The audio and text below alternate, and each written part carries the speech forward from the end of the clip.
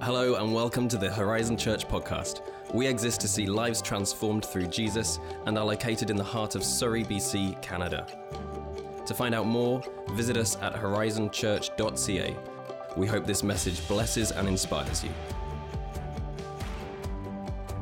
Well, every time we start a new series, which we are this morning, by the way, I don't know if you didn't hear last week's Dr. Daniel Brown, you'll want to hear that. It was really good for our church.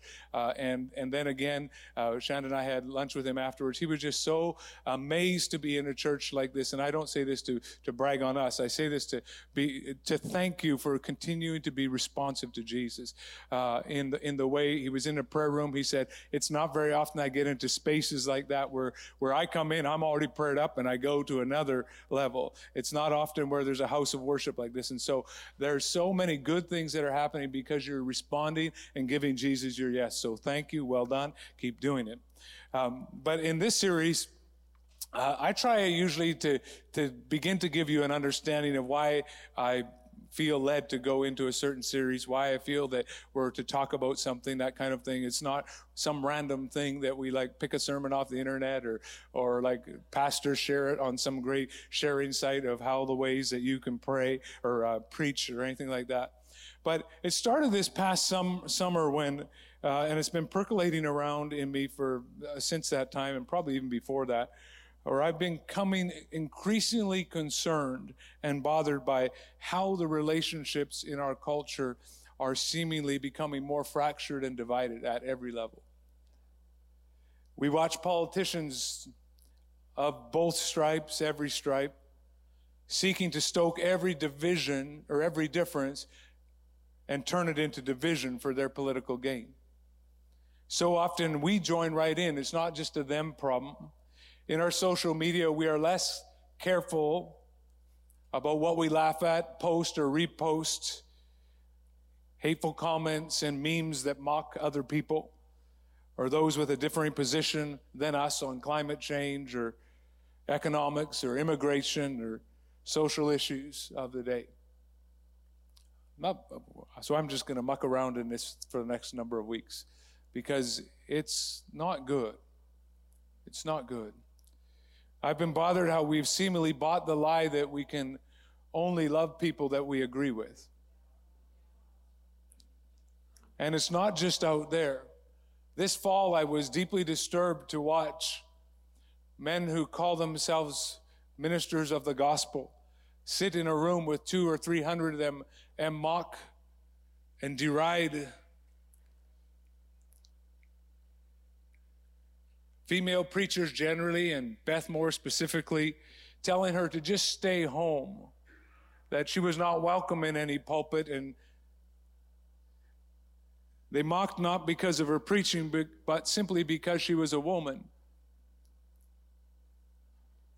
In our city, I'm bothered that we are isolated and lonely, and increasingly so. Time and time again, and statistic after statistic tells us that Metro Vancouver is one of the loneliest places in North America. We see and on top of that, we see the confusion of gender dysphoria being pushed to the forefront in our culture as we struggle with identity and finding our place. And then on top of all that, financially, we live in one of the most expensive places, not just in Canada, but in the globe. And then, in our families, we battle at staying together. Sometimes we just battle, but that's another story. Sometimes we battle at staying together figuratively, where we're still in the same house, but we've long since drifted apart. Other times it's literally happened, and families are breaking up and falling apart, and husbands and wives struggling to make sure that their behavior lines up with their words. And it's challenging to walk through parenting today. It's always been challenging to be a parent. And the people who parented kids in the 1960s say amen to that. But there is something to the way that our culture has so drastically changed, even in my lifetime, where parents have to deal with not just the usual issues of adolescence, but increasingly so in a world of 24/7 connectivity to peers, some of them very negative peers, to pornography, and an alternate online world filled with things called TikTok. And if you don't know what that is, that's all right. I know what it is. I found out. It's Instagram. I'm not on TikTok, so don't look to follow me there.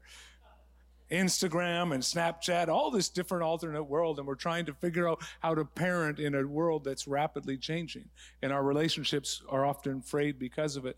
And then young people and people that are single, deep relationship is becoming increasingly challenging as we live in a hookup culture. Whereas I read in a CBC article this week that it is expected that women, beginning in junior high even, will be asked to send nudes to boys that are interested in them as seemingly a normal part of getting to know you. In a sexualized and pornified culture, we see apps like Tinder that reduce people and relationships to sexual commodities to be used rather than people to be loved. And in all of this, we are watching our culture generally more and more, and individuals that we know and love, and perhaps even you or the person beside you, being crushed under the weight of all of what's going on. And then the weight of our own busyness, the division and isolationism that we are fed, divorce and broken families and hatred and confusion, and leaving us struggling more and more with not just once in a while, the younger, and seeing mental health issues becoming more and more prevalent, starting younger and younger, with the resulting challenges of identity and frustration and relational brokenness and loneliness and anxiety and depression. And how many of you are feeling encouraged so far? Fighting for space, fighting to breathe, hoping for more, hoping for change. And what if the church, what if the people of God could model a better way? What if we could lead the culture instead of following the culture? What if we could show a way forward of hope?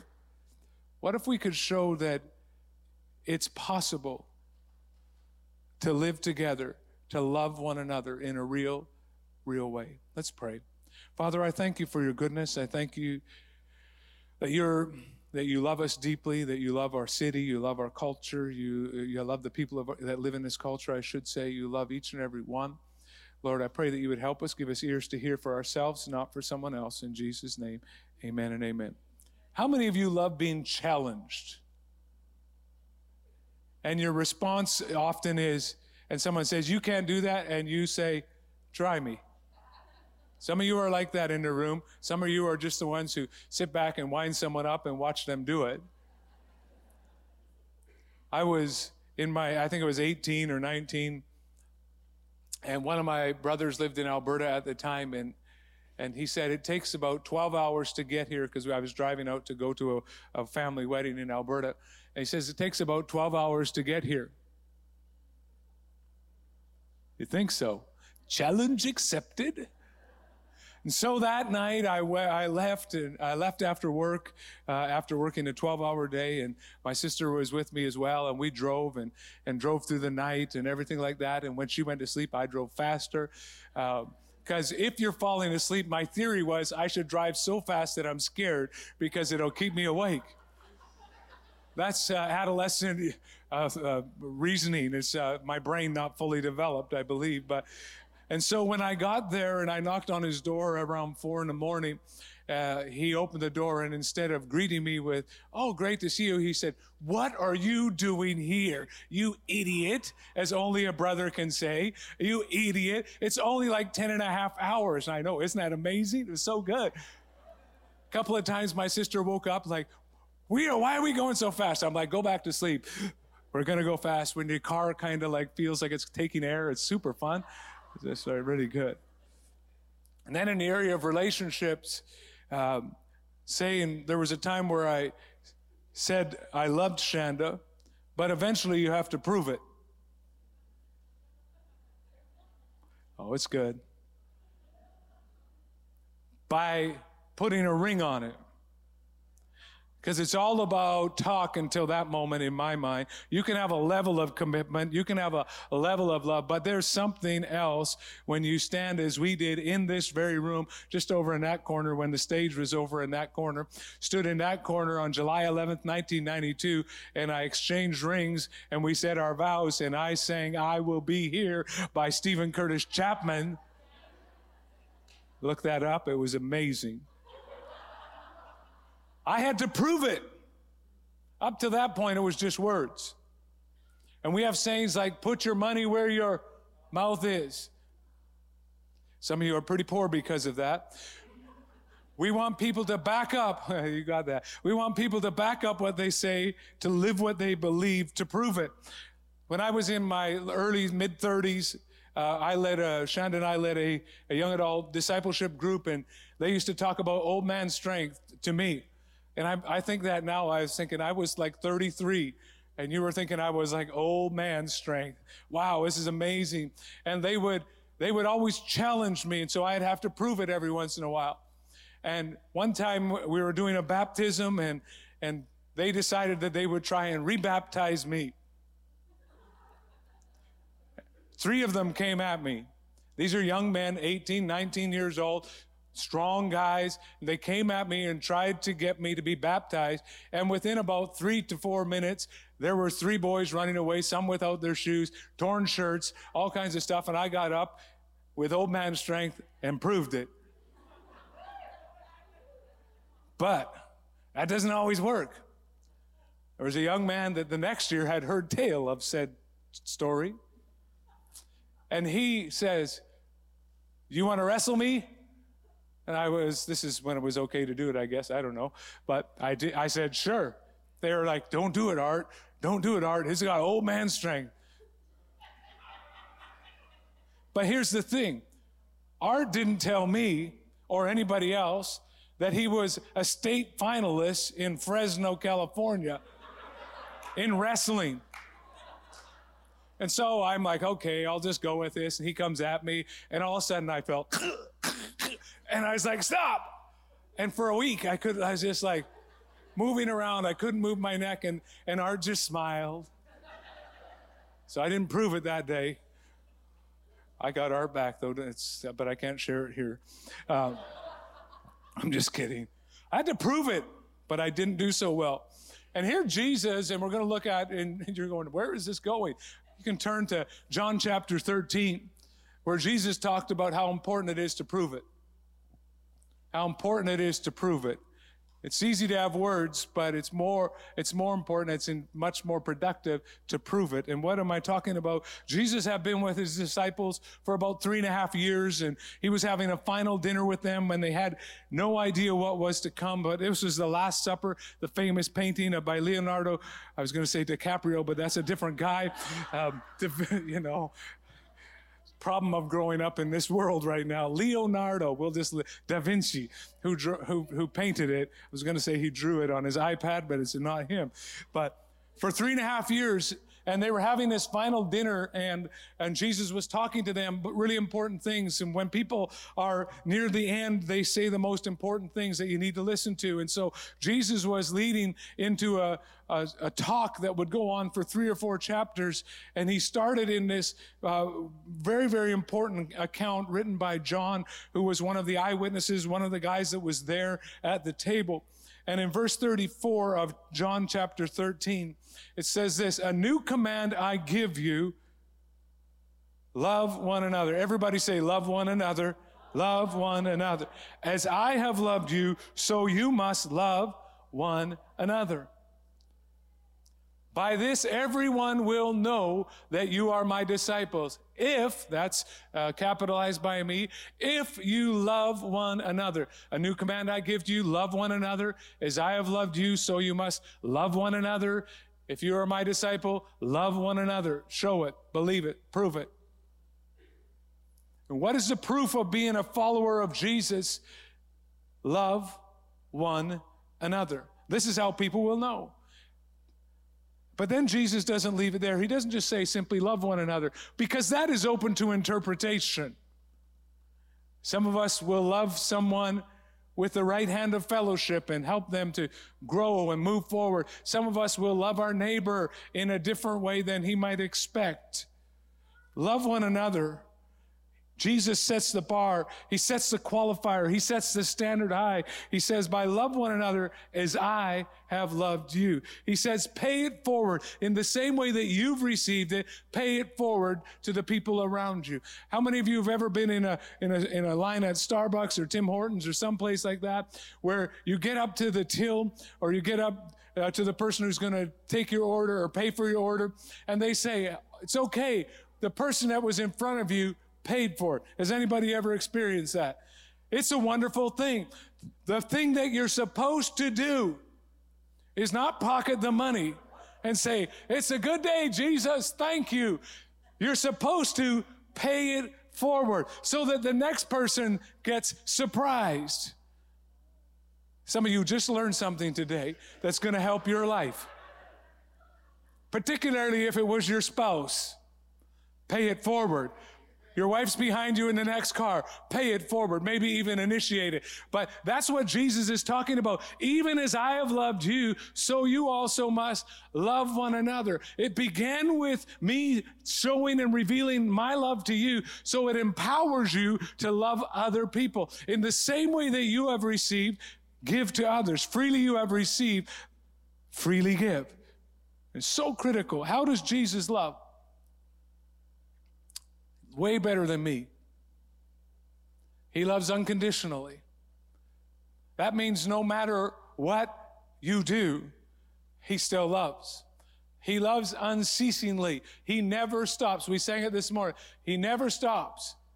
He never stops. He never stops loving. He never stops pouring out. He loves sacrificially. He gave himself. He gave of himself. He gave his very life. He loves sacrificially. You will see, how will you see his love for you? While we were yet sinners, Christ died for us. He showed his love for us when we did not deserve it, when we spat in his face, when we wanted nothing to do with him, when we didn't know where we were going, when we didn't know how to move ahead. He loved us. He walks for us. He walks with us. He loves us when we felt accepted. He loved us when we walked away from him.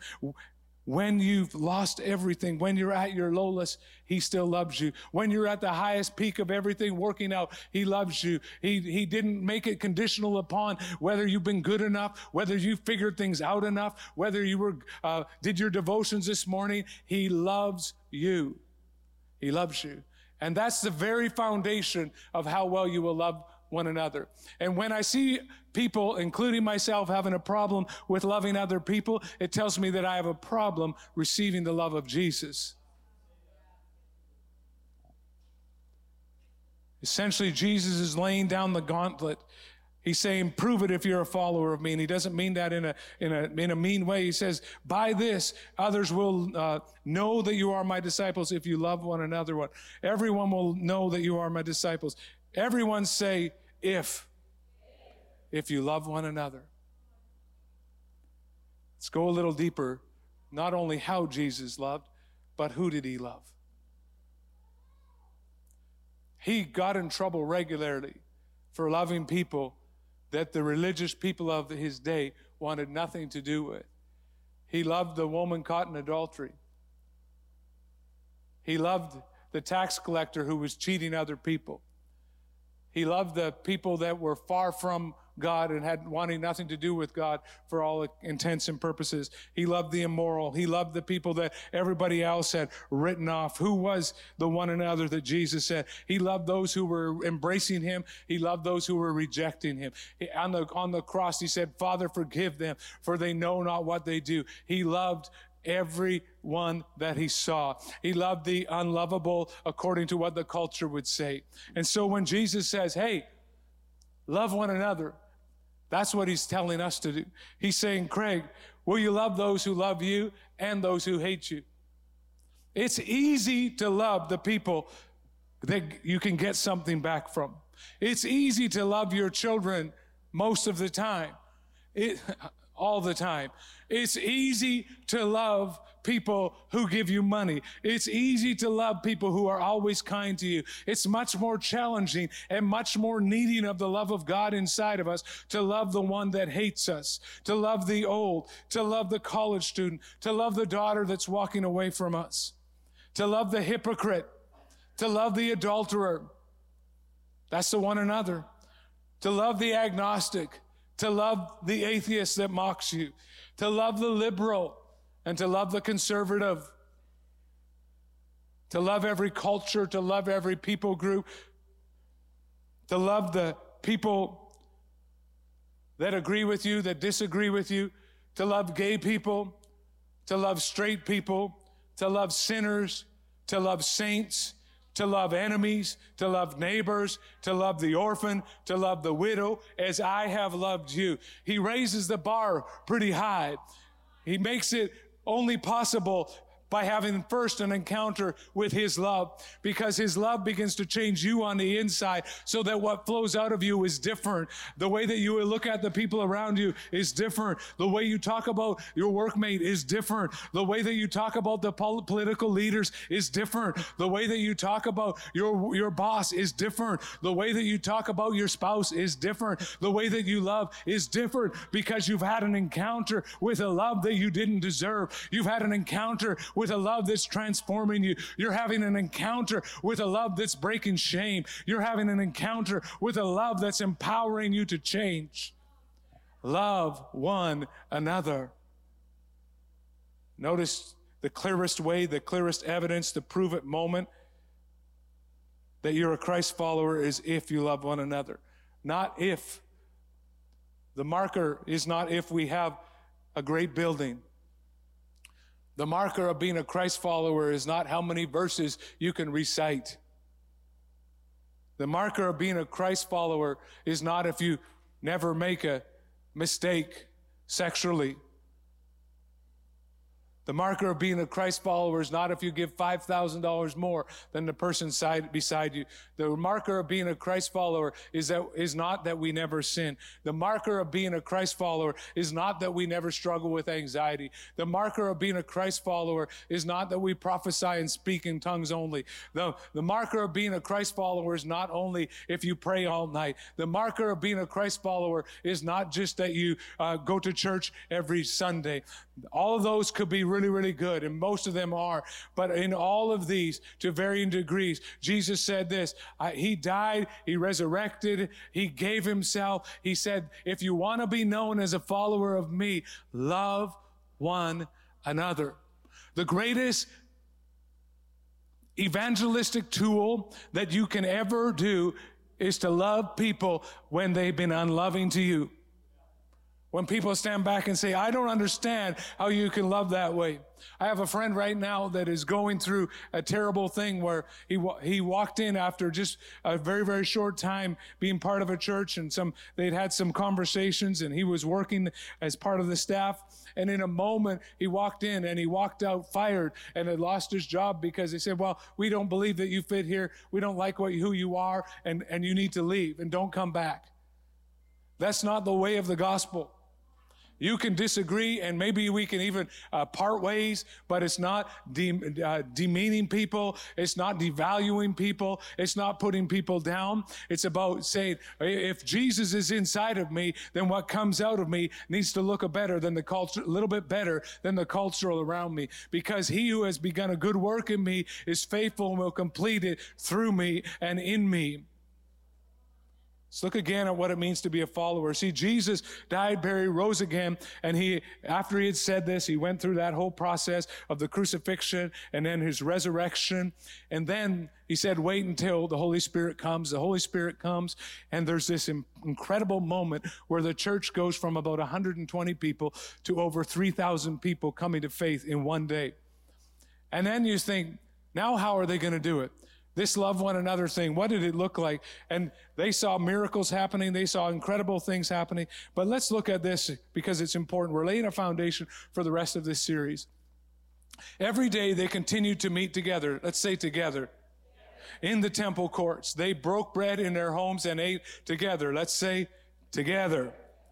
Say it again. Say together with glad and sincere hearts, praising God and enjoying the favor of all the people. And the Lord added to their number daily those who were being saved. There were miracles, there were salvations, there were healings happening. People were being impacted as they surrendered their lives to Jesus. But from its earliest days, from its first day, the church was marked by the love of one another. The church was marked by people who cared for one another. The church was marked by people who supported one another. The church was marked by people who gathered together that loved the church. Let me just say this. You're here today, so if you meet somebody who says, I love Jesus, but I hate it. I hate the church. Can I just extend to you that Jesus said he loves the church and he gave himself up for the church. And the church is called the bride of Christ. So you tell me, how can you love Jesus and hate his wife? The church may have issues, but the church is the bride of Christ, and he's purifying it, and he's making it what it should be, and he's taking broken, messed up people like you and like me and working us through a process. When we blow it, he disciplines us. When we're not doing so well, he helps us to move on. But the church is God's messenger. The church is God's hope in the world. The church is the proclaimer of Jesus, and we need the church. We need the church. Can we do better? Everybody said, amen. Yes, we can. They met together at public gatherings. They met together in private homes. They ate together. They prayed together. They loved one another. The power of loving one another as Christ loved us cannot be overstated. It changes everything. It changes every relationship if we will allow it. It changes the people that are loving. It changes the people that are being loved. And it gives hope to a world that is looking for love. So when we love, it's not just so we can feel warm, cuddly little feelings. It's not so that we can help someone's life be better. It actually points the way to something is fundamentally changed on the inside, that there has been an encounter with a force, with a power, with a person named Jesus that has loved you and is enabling you to love. So when Jesus says, love as I have loved you, we need to understand that it is a message of the gospel, and it brings hope to the world around us. But it can be easily pushed aside. In the busyness of our culture, it was easily pushed aside in many of the early churches that were established. One church had a lot of disorder in it and was elevating out of control expression of spiritual gifts, the church in Corinth. And they were a very spirit-filled or charismatic church, seemingly like anything goes. It seems they had forgotten the very purpose of God with Jesus that changed everything. And then Paul speaks to them and say, hey, it's not about you just getting the mic or being the one that's going to dominate everything. He says this in 1 Corinthians 13. You might hear this at weddings. If I speak in the tongues of men and angels or of angels, but I do not have love, I am a resounding gong. In other words, I make a lot of noise, but don't accomplish much.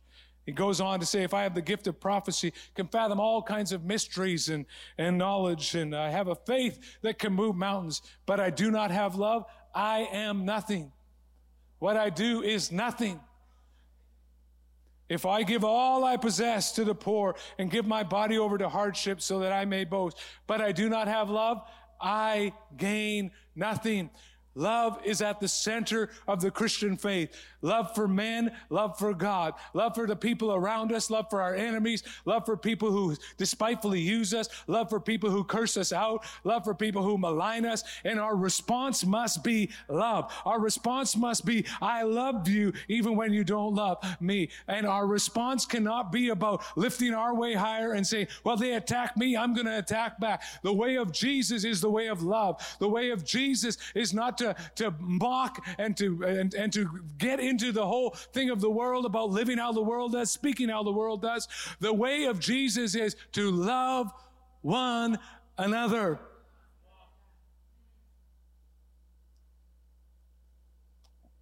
Another church in the region of Galatia in the New Testament, which is in present day Turkey, was not a anything goes church. It was a rules and regulation church. It was going through some serious issues where they wanted to make external issues like circumcision and keeping of certain laws essential to salvation. And Paul writes to that church and redirects them. He says, for in Christ Jesus, neither circumcision nor uncircumcision has any value. The only thing, somebody say the only thing that counts is faith expressing itself through love. Some of us stop at the end. The only thing that counts is faith. If I have right belief, then I'm okay. But let me tell you this, just like Jesus said, they will know you are my disciples if you love one another. And here Paul is underlining it again. The only thing that counts is faith that expresses itself in love. Not expresses itself in critiquing, not expresses itself in judging, not expresses itself in maligning, not expresses itself in name calling, not expresses itself in making ourselves look better. But the only thing is faith changing from the inside and expressing love on the outside. The only thing that counts. And when we surrender our life to Jesus, the next step is that love will be flowing out of us because the love of God is working inside of us. If love is not flowing out of us, I question whether the love of God is being allowed to work inside of us. And we need a love encounter, a fresh love encounter. And the Apostle Paul writes we talked about the Corinthian church, we talked about the Galatian church, and now the church in Colossae, in which is now southern Turkey. They also were struggling with performing and doing a bunch of rules and regulations to prove that they were Christ followers. And he says, no. In Colossians 3:11, it says this, in this new life, it doesn't matter if you're a Jew or a Gentile, circumcised or uncircumcised, barbaric, uncivilized, slave or free. Christ is all that matters, and he lives in all of us. I have a new life in Christ. I have a new power source that enables me to live and be differently. I have the ability to love differently and better. I have the ability to change. I have the ability to become what Christ has called me to become. It's such a hopeful phrase. The gospel power is not limited to just to the people that have it all figured out, that know everything that they should do, that the rich, the powerful, the right connected, the right family upbringing, whatever you are at, wherever you come from, whatever your story. Again, we're reminded that the gospel is powerful and life-changing, the good message or the good news of Jesus that comes, and when we surrender our life to him, he begins to transform us from the inside out. In this new life, it doesn't matter if you are single or married. In this new life, it doesn't matter if you've got it all together or it's all falling apart. In this new life, it doesn't matter if you're an immigrant or a citizen. In this new life, it doesn't matter if you're rich or poor. In this new life, it doesn't matter if you're struggling with anxiety or solid as a rock. All that matters is Christ is all that matters. He starts the work. He does the work inside of you. As you allow him to, he begins to transform you from the inside out. If anyone be in Christ, you are a new creature. Old things have passed away. Behold, all things have become new. You might have never learned how to love, but as you allow Jesus to love, you can begin to love the unlovable. You can begin, first of all, to receive love and then to begin to give love. We need the life-changing love of Jesus. Whatever the label that has seemed to define you, whatever the label that has defined your relationship, your future, none of it matters. Christ is all that matters. The lies that others speak about you, it doesn't matter. That allows you to just, Christ is all that matters. The money that you have in your bank account, the limits of your past, his love is all that matters. But what difference does all this make in relationship? And here's the bottom line that I want us to go away with. That the love of Jesus changes the one so that the one can love the other. We can never truly love one another well until we've received the love of Jesus well. And look at the verses that follow. Jesus works inside of you so that his love can flow through you. Verse 12, 13, and 14 of that chapter 3 of Colossians. Since God chose you to be the holy people he loves, you must clothe yourself with tender-hearted mercy, kindness, humility, gentleness, and patience. Make allowance for each other's faults and forgive anyone who offends you. Remember, The Lord forgave you, so you must forgive others. Above all, clothe yourself with love, which binds us all together in perfect harmony. How many of you would want to be in that kind of a family? How many of you would want to be in that kind of a church? How many of you would want to be in that kind of a marriage? It's possible. It's possible. It's possible that because of Jesus, we can model a new way. We can model for our culture. We can model for the marriages around us. We can model for the families that's struggling near us. We can model for the people who are watching our Facebook posts. We can model for our children. We can model for our friends a new way. And we can begin to shift things, beginning with the one, ourselves. And over the next few weeks, we're going to get into the nitty-gritty of these 3 verses and push into what it means to love one another, talk about how we can love one another better, and see what might happen if we love one another as Christ has loved us. I don't know if you've ever thought of this, but how did a religion called Christianity spring from a small sect of Judaism in the corner of the Middle East, and in 2,000 years has encircled the globe, where a third of the population of the world claims to follow Jesus? How was that even possible? It wasn't through armies. It wasn't through power. Christianity was at its best when it lived at Jesus' last and greatest command: love one another. As I have loved you, so also love one another.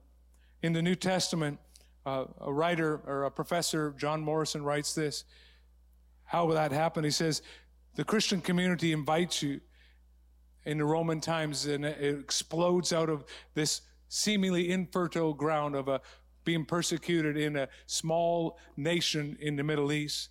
It says, there was this community that invited you, which made you an equal with all other members of that community. It didn't give you any disadvantages. On the contrary, even the lowliest slave received personal dignity and status. Their care for each other was born out of love. People are taken out of isolation. If they are hungry, they know where to go. If they are sick, there is an elder who will lay hands on them to heal them. What the Christians offered, probably as well or better than anybody else in the Roman world, was a sense of belonging. And in a culture like ours that I enumerated at the beginning, we need this kind of culture again. The love of Jesus changes the one so that the one can love the other. Imagine what our relationships would look like in 2020. Imagine what a church, a marriage, your family would look like if we lived this concept and took it out of the realm of theory into our everyday life. It's easy to preach about things that are all fluffy up here. It's a lot more uncomfortable to preach right there. But I'm okay. Are we going to be okay? How many of you want a culture that's a little more loving, with a lot more love in it, a lot more mercy, a lot more kindness, a lot more gentleness? Everyone wants to be one anothered. Everyone wants to feel included in a community characterized by a one another spirit. The one another of Jesus appeals to something that lives in the soul of every one of us. Our desire to be included, recognized, and loved. Think of this. Imagine a world where people were skeptical of what we believed, but envious of how well we treated and loved one another. Imagine a world where unbelievers were not anxious to hire, to work for, to work with, to live next door to Christians because of how well we one another, and how well we one another them as well. What a beautiful picture. And once upon a time it was so. And once upon a time, the one another culture of the world stood in sharp contrast to the bite and devour one another culture of the world.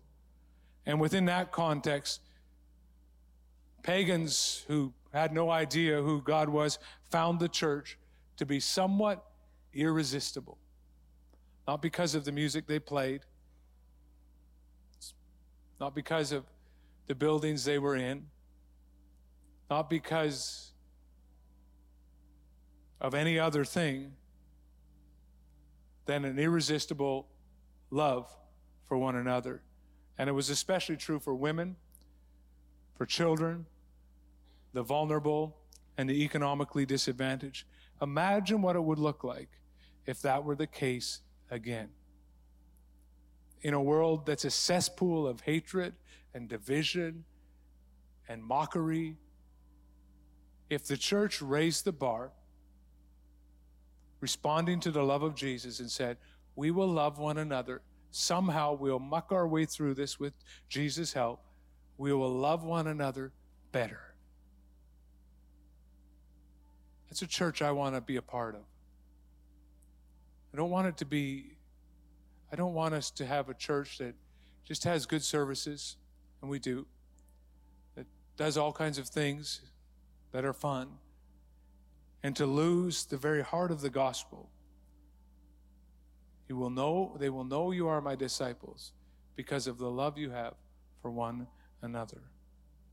What was true then can and should be true again.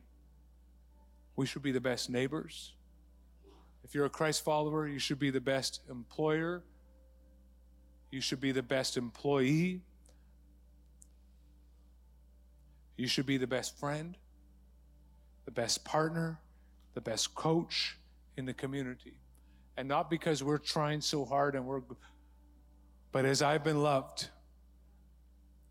by Jesus and receive that, I can give that same love to someone else. Freely I've received, freely I give. And watch what the love of God does in us and through us. I invite you to stand, and I'm going to close out here. Look at that. Just invite you to bow your head and close your eyes. Just want to give privacy to the people around you. In this moment, as we talked about the life-changing, life-transforming power of Jesus, everyone, I invite you to bow your head and close your eyes to give privacy to the people around you. In every moment like this, we want to give people the opportunity to respond. We want to give people the opportunity to respond to Jesus. So if you're here and you've never made Jesus the forgiver and leader of your life, and you say, Craig, I need a brand new start. I need to invite Jesus to be the forgiver and leader of my life. I just want to pray with you. I'm not going to embarrass you, make you come to the front or anything like that. But I just want to pray with you and agree with you and help you to find your way back to experience the love of Jesus and to surrender your life to Jesus and say, I need to make Jesus the forgiver and leader of my life. If that's you, can I see you just raise your hand in the room, and I want to pray with you. Pray for you, my left. Yeah. Secondly, if you're here and you're saying, Craig, in this season, I need some relational help from heaven into one another's. There's some things that are not in the order that I want them to be. There are places that I can't go in certain relationships. There are even relationships that are estranged. There are some that are absolutely broken. There's some I don't know how to move forward in. And in this season, I posture myself to say yes to the adjustment of Jesus in the one another's. If that's you, just raise your hand as we step into this. Just raise your hand all over the room. We'll put it up high for a moment. We're going to say, I need help in the one another's.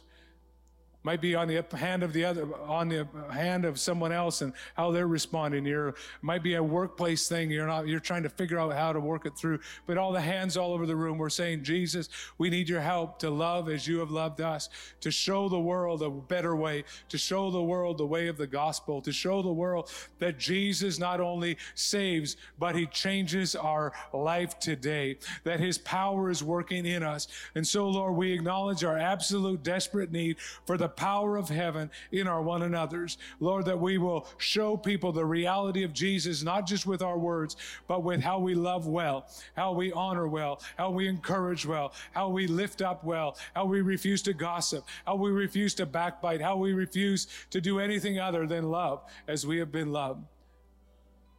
In the strong name of Jesus, amen and amen. Join with me as we sing. We hope you enjoyed this message from Horizon Church. To find your next step, visit horizonfam.ca. Have a great week.